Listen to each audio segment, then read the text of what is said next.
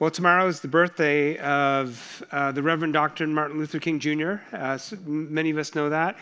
January 15th is his actual birthday. I don't know if you know that or not. Usually we have a national holiday on the third Monday of every January, and so we just wanted to recognize this incredible figure.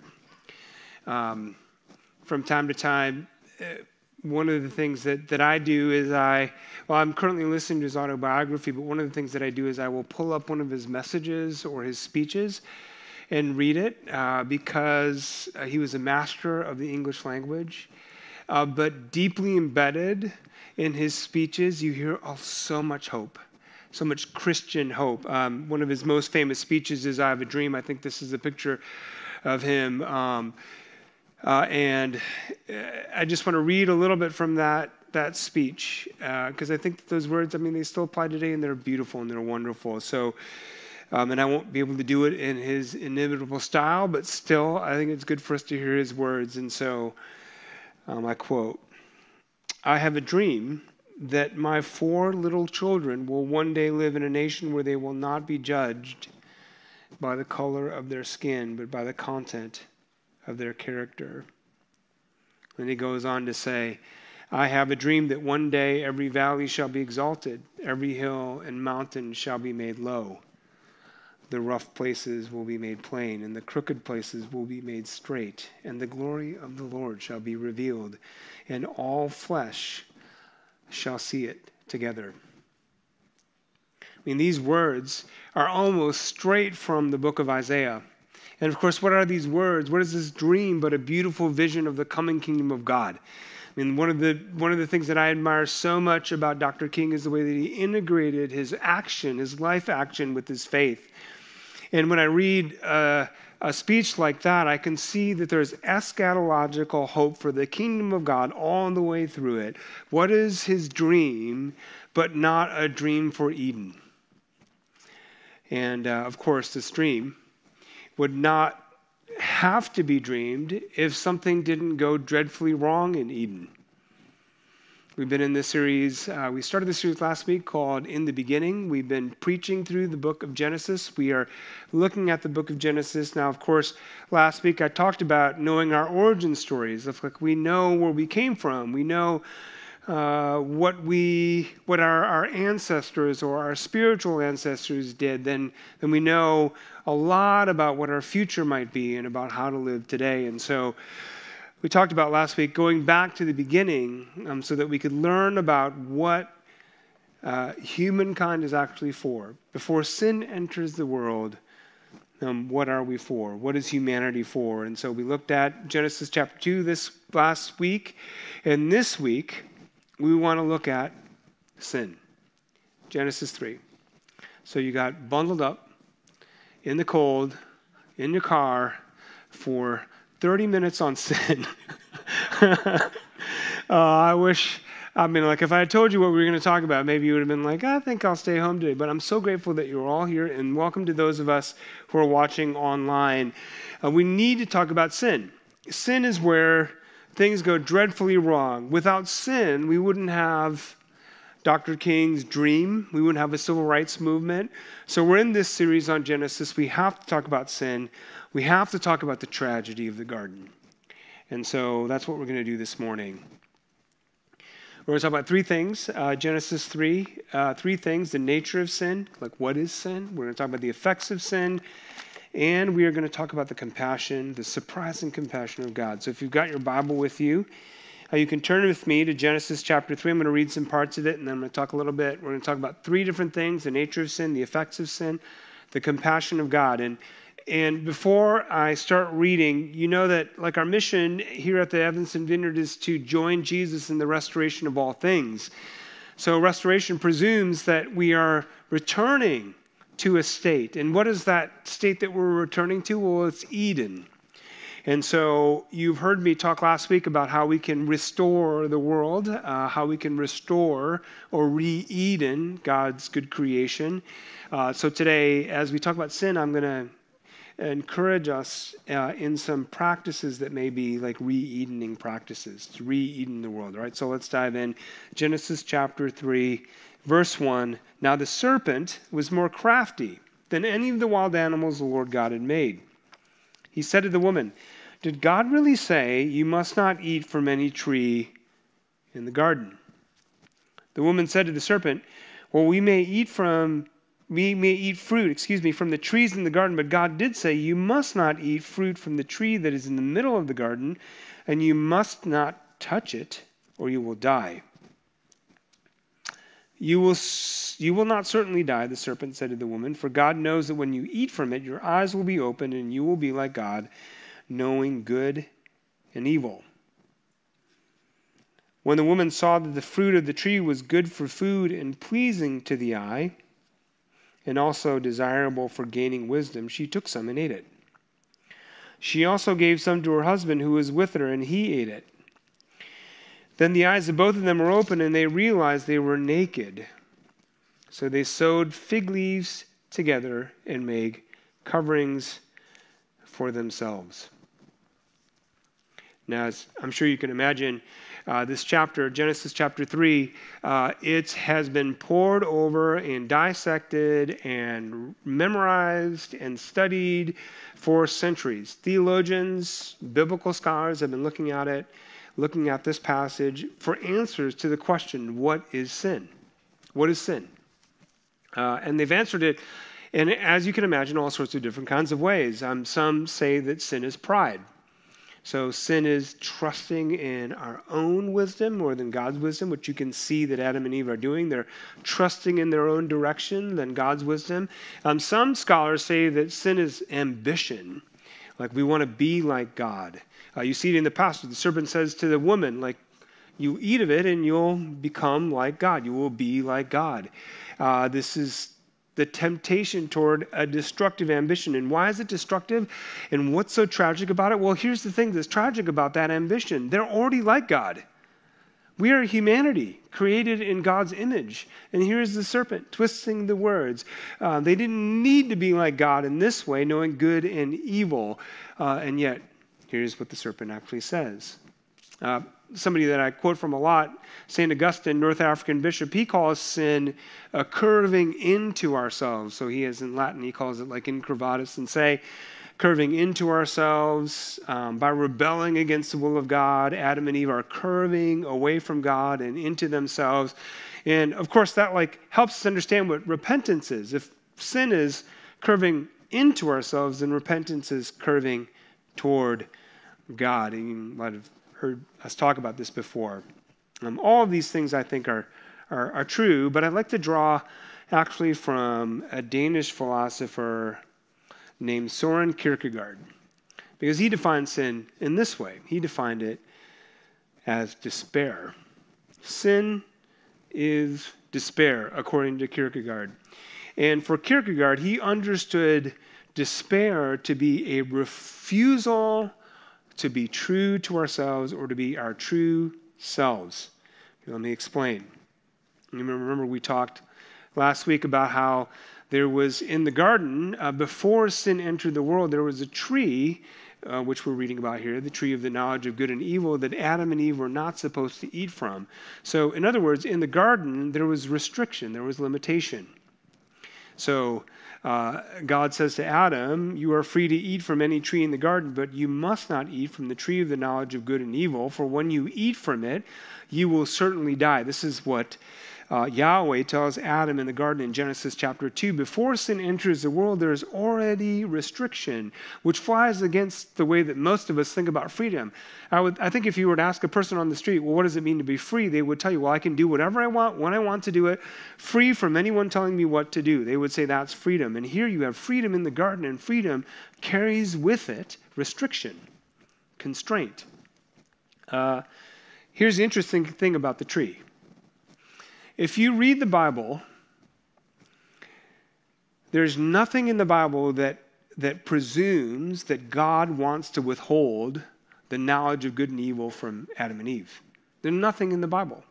There's nothing in the Bible. The whole testimony of Scripture, in fact, would tell us that Yahweh wants to teach us his wisdom, wants to teach us how to discern from good and evil. So like, in fact, if you look at Isaiah chapter 2, you see this picture of the mountain of God, and on the top of the mountain is Yahweh himself. And what is Yahweh doing? Does anyone know on the top of the mountain?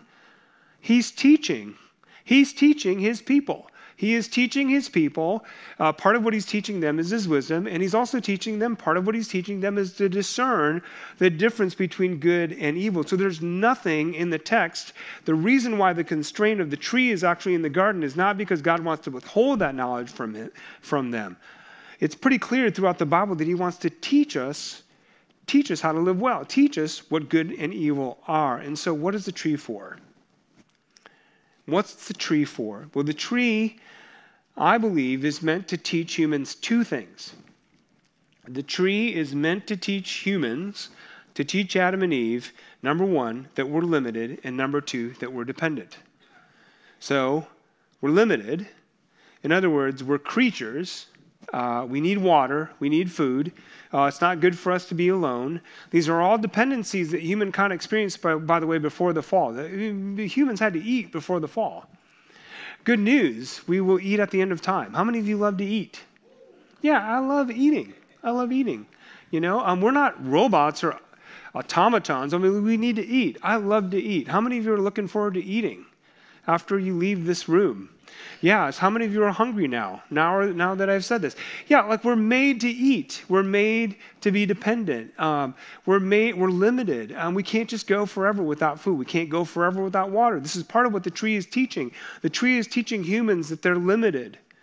By the limit of the tree, they're teaching humans you can't and you cannot trespass every boundary or every obstacle, right? That's the first thing. The second thing, we're also dependent. So, number one, we're limited. Number two, we're dependent. So if knowledge of good and evil, how many of you would say knowledge of good and evil is pretty important?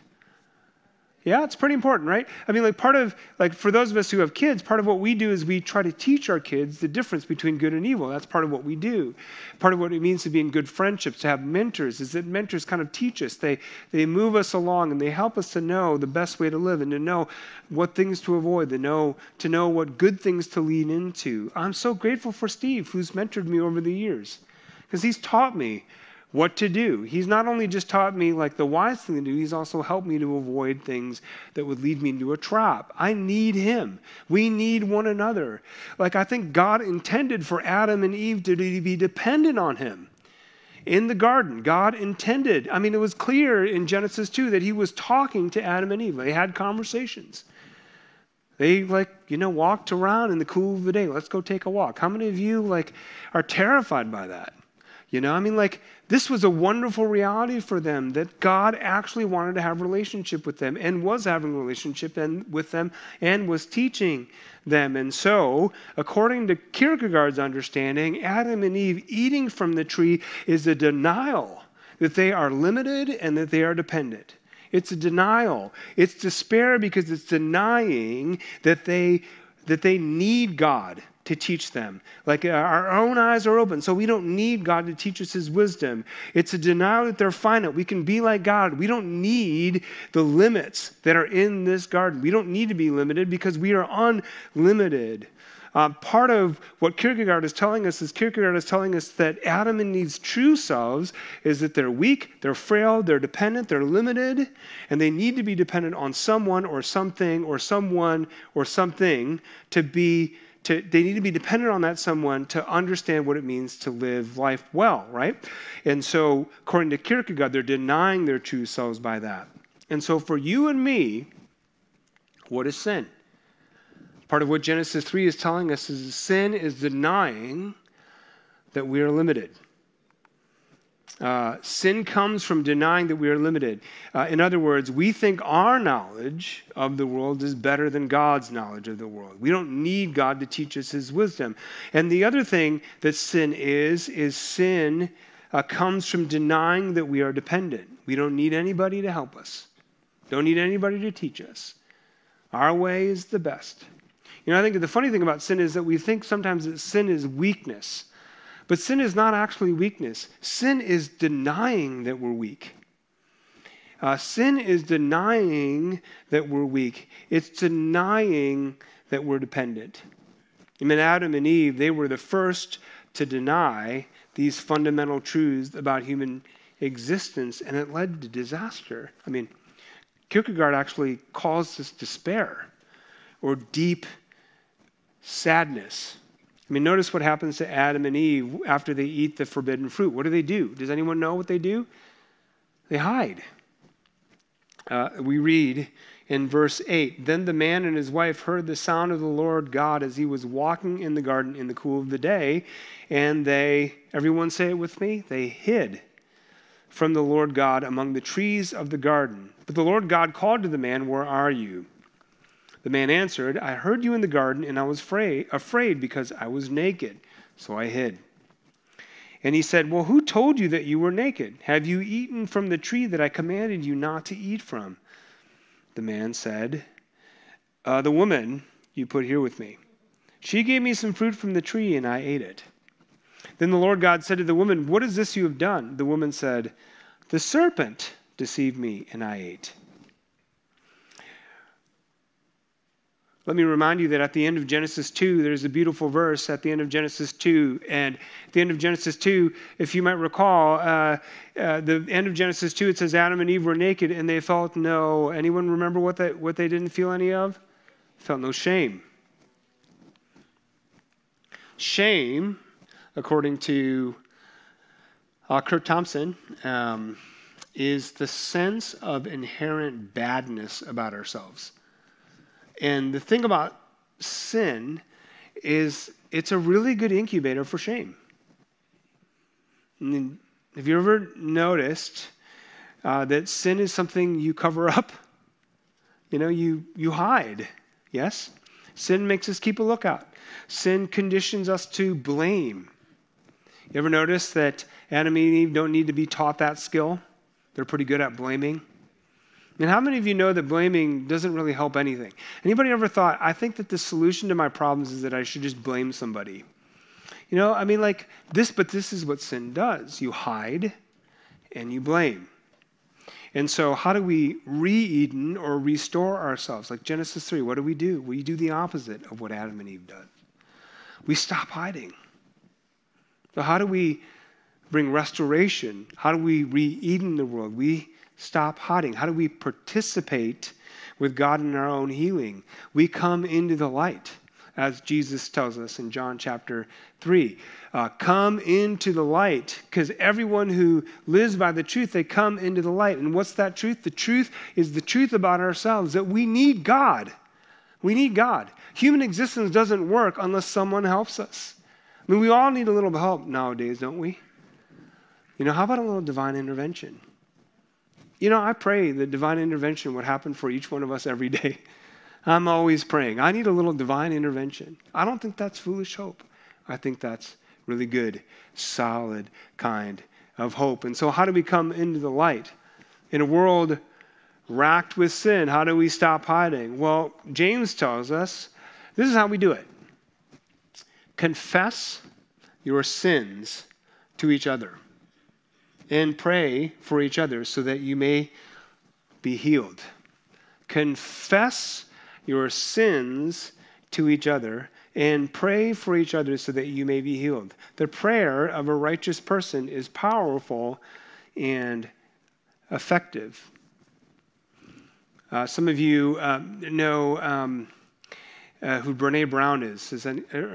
People know who Brene Brown is? She had this TED Talk on vulnerability that's like 10 or 11 million views. It just was all the rage. Brene Brown herself is a believing Christian, I think, and this vulnerability talk, like it had so much traction because it's really about this. It's really about coming out of hiding and admitting the truth of ourselves, making ourselves vulnerable.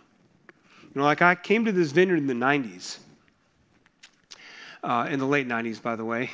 I came to this vineyard like as a college student. I started going to seminary here, and I will never, this has always been my home church and my favorite church. Not to say that the other churches weren't great at all. They were awesome. But this has always been my favorite church. I have such fond memories of this church back in the 90s because I came into freedom and healing here. This church has made more impact on me than any other church in my entire life. And part of the reason why is because I learned how to confess here. I remember being in the basement of John Willison, he was my mentor back in the day. I was a worship leader, and he was a worship pastor, and he mentored me, and he's like one of my spiritual fathers. I mean, he and Steve have had more impact on my life than really any other person. And I remember being in his basement when he lived in Chicago, and I remember telling him my story to the finest, darkest detail. I told him everything. I unburdened myself before him, and I remember how he responded. I remember to this day. I remember that he looked at me and he told me the truth about the gospel of Jesus Christ. He told me, the Lord forgives you. It was almost like I was hearing it for the first time. And then he said something that I'll never forget. He said to me, I don't think any less of you. For everything that you've just shared, I don't think any less of you. So he did two things. The first thing he did was he shared the grace of Jesus Christ with me. The second thing that he did is he spoke to my dignity as a person made in the image of God. Those two things led me onto the road to freedom. Confession.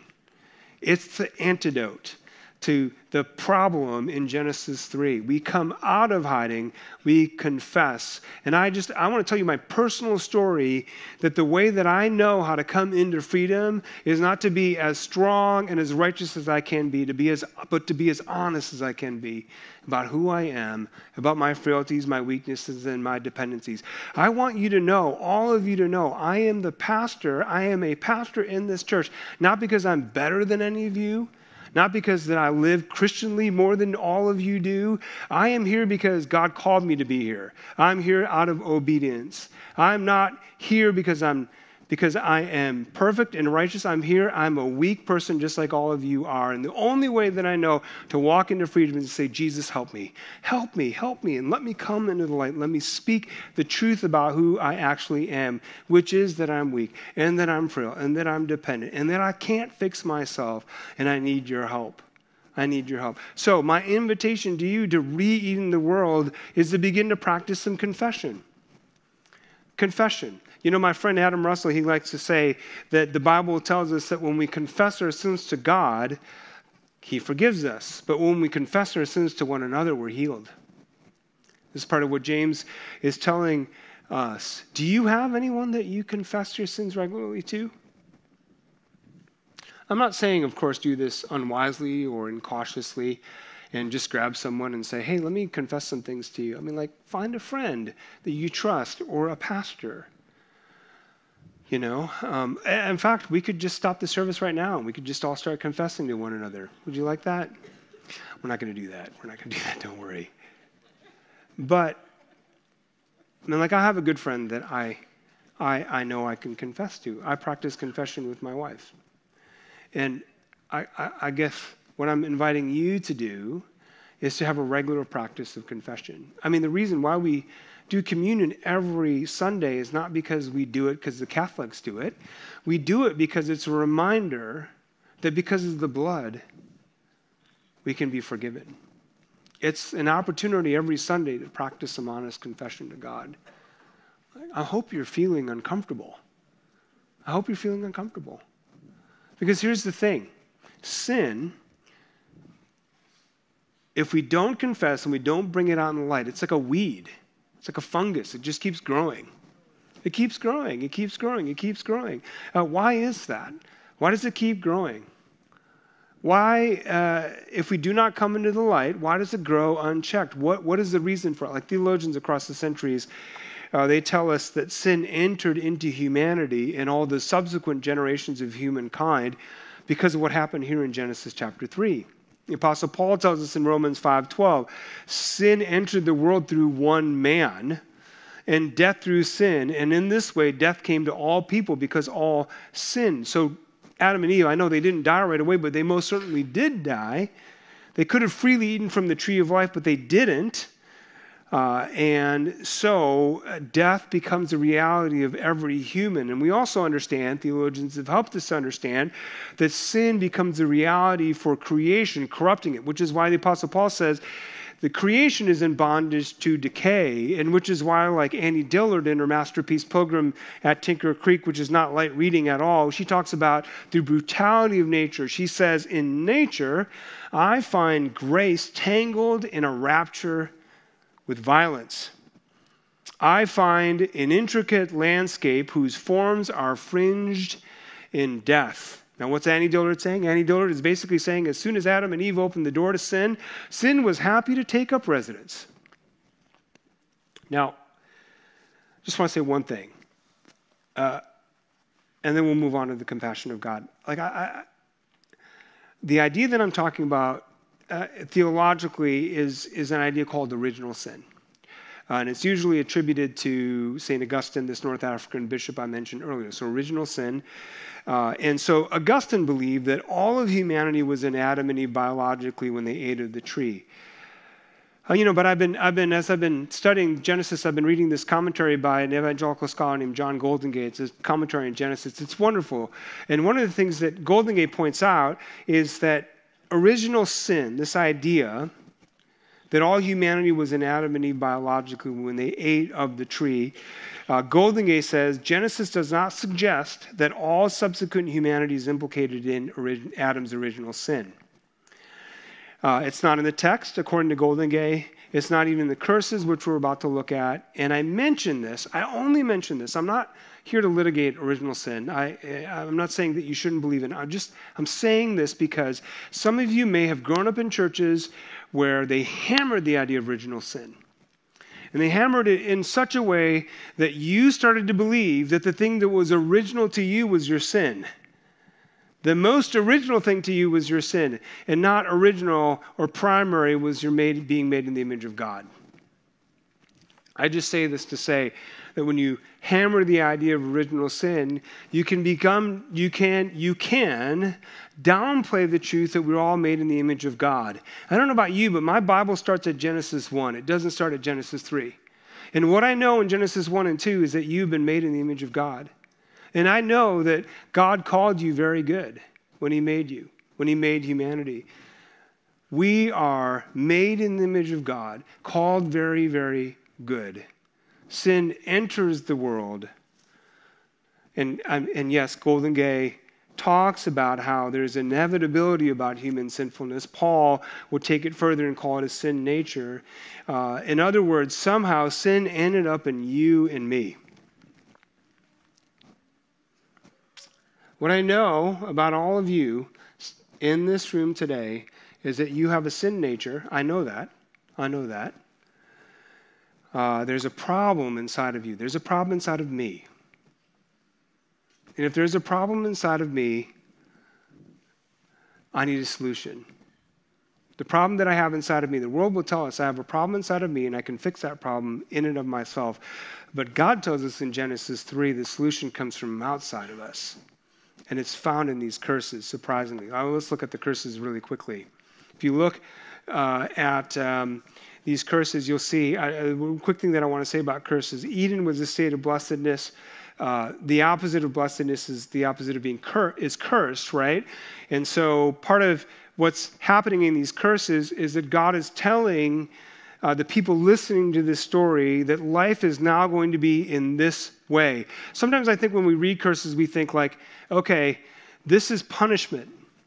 But I'm not sure that this is the right way to read it. I think that the right way to read the curses is that God is kindly explaining to Adam and Eve, here's how life is going to be now that you've opened the door to sin. This is what sin does. It's a disease. And this is what it does. So I am describing to you now the consequences and the effects of the way that sin will crack the world. And so he begins with the serpent. Cursed are you above all livestock and all wild animals. And then he keeps going and he says, I will put enmity between you and the woman, between your offspring and hers. He will crush your head and you will strike his heel. Remember that verse. And then to the woman he said, I will make your pains in childbearing very severe. With painful labor you will give birth to children. Your desire will be for your husband and he will rule over you. I don't really want to say a whole lot about this, but there's been a lot of debate about what these verses actually mean. My understanding of these verses goes along with some interpreters who understand these verses in light of a similar statement in Genesis chapter 4, verse 7. So we're going to talk about Cain and Abel in a couple weeks. There, though, it says that sin's desire is for Cain, and it desires to master him. And that's kind of what I think this desire means. It suggests that the woman will seek to dominate her husband, but the husband will end up dominating his wife. I think that's partly what that means. But I think that what's absolutely clear is that all relationships are spoiled. Adam and Eve were meant to be co-equal stewards of the garden, but no longer is that so. And here's the longest curse to say for Adam. To Adam, he said, because you listened to your wife and ate fruit from the tree about which I commanded you, you must not eat from it. Cursed is the ground because of you. Through painful toil, you will eat food from it all the days of your life. It will produce thorns and thistles for you, and you will eat the plants of the field. By the sweat of your brow, you will eat your food until you return to the ground, since from it you were taken. For dust you are, and to dust you will return. These curses, they are about enmity. Enmity between the serpent and humankind. You will crush your head and you will strike your heel. Enmity between humans. Your desire will be for your husband and he will rule over you. Enmity between humankind and creation. Look, there's this opposition. Like instead of the glorious garden yielding its fruit, humanity is in opposition to the very land it's meant to steward. Enmity, enmity, enmity, enmity. And so why do we talk about compassion? What's compassionate about these curses? Why does Karl Barth call Genesis an eruption or breaking out of the compassion of God? Well, let me show you where the compassion is. So when it comes to creation and the farmer, it's interesting that the scriptures are not as gloomy about the farmer and his lot. It's interesting also, the same book we talked about in James mentions the farmer, and the farmer is held up in the book of James as the exemplar of patience. He talks about farming, and he talks about looking at the farmer like more than once in the book of James, godly patience that we ought to hold on to as we await the return of Jesus. And if you notice, and we don't have time to look at it, but you can see that in the curse to Adam, there's 3 times God says to Adam, you're going to eat good food from the land. You're going to eat good food from the land.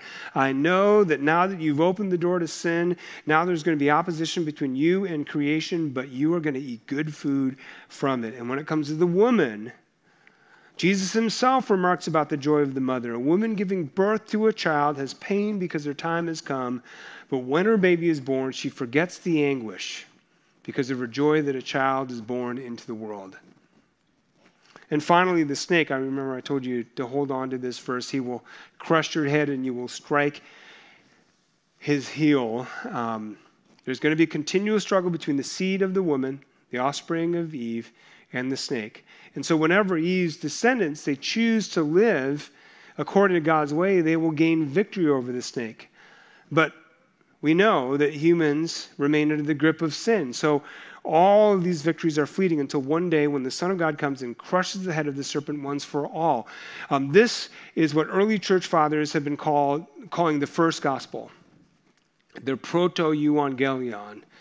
For those of you who are scholars and want to write something like really fancy down. It's the first gospel because they saw in this as the prophesying of the victory of Jesus, the future offspring of Eve, over Satan. There's compassion and there's deliverance in these curses. What are these curses for if they're not to punish Adam and Eve? I believe that the curses are for a reminder. Now let's go all the way back to Kierkegaard. Remember, what did Kierkegaard say that our true selves were? What was Kierkegaard's insight? His insight is that we are finite and we're dependent. So what if these curses are like the tree of the knowledge of good and evil? What if these curses are like built-in hardware into creation to keep humankind from becoming gods in the wilderness? What if the curses were to remind us that we are to be dependent? What if opposition to one another reminds us that we need a peacemaker, and a peacemaker with a capital P? What if the curses are a reminder that we don't do very well on our own? What if the curses carry a hidden blessing, the blessing that we're limited, blessing of constraint, leading to humility, leading to dependence, leading to deliverance? I mean, even the banishment of Adam and Eve, they get banished from the garden. Even that's a hidden blessing, because what if they were to eat of the tree of life and be forever racked with shame?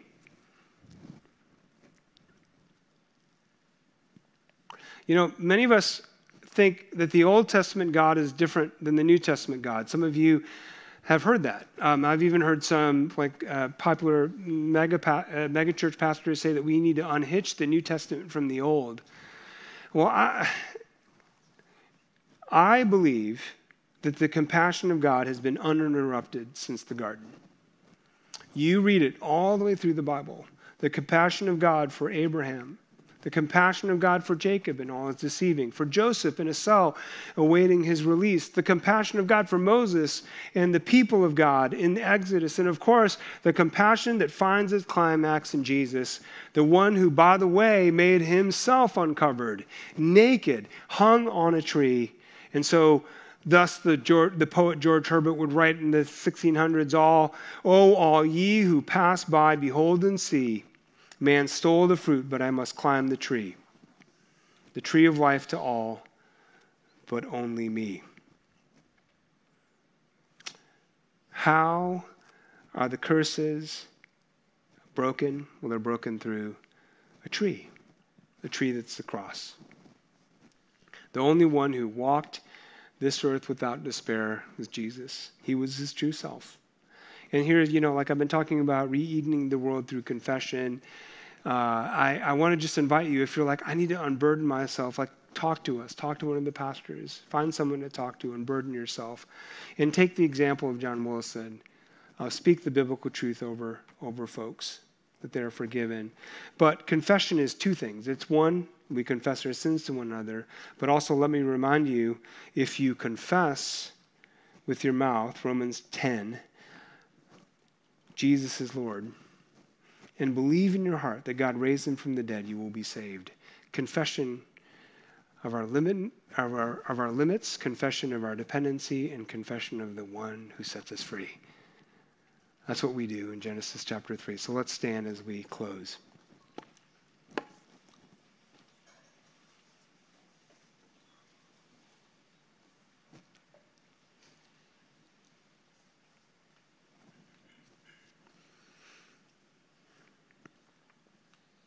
We could say a whole lot of things about confession. We're going to bow our heads for a moment.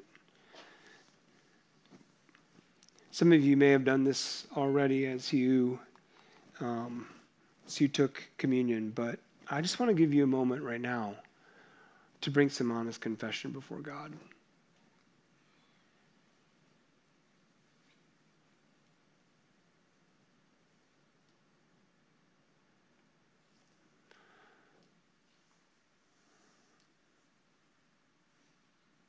Could you just, in the quiet of your own hearts,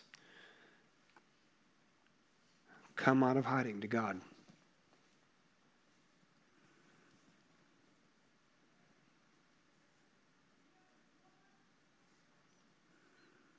It's very simple. Just, Lord, forgive me for blank.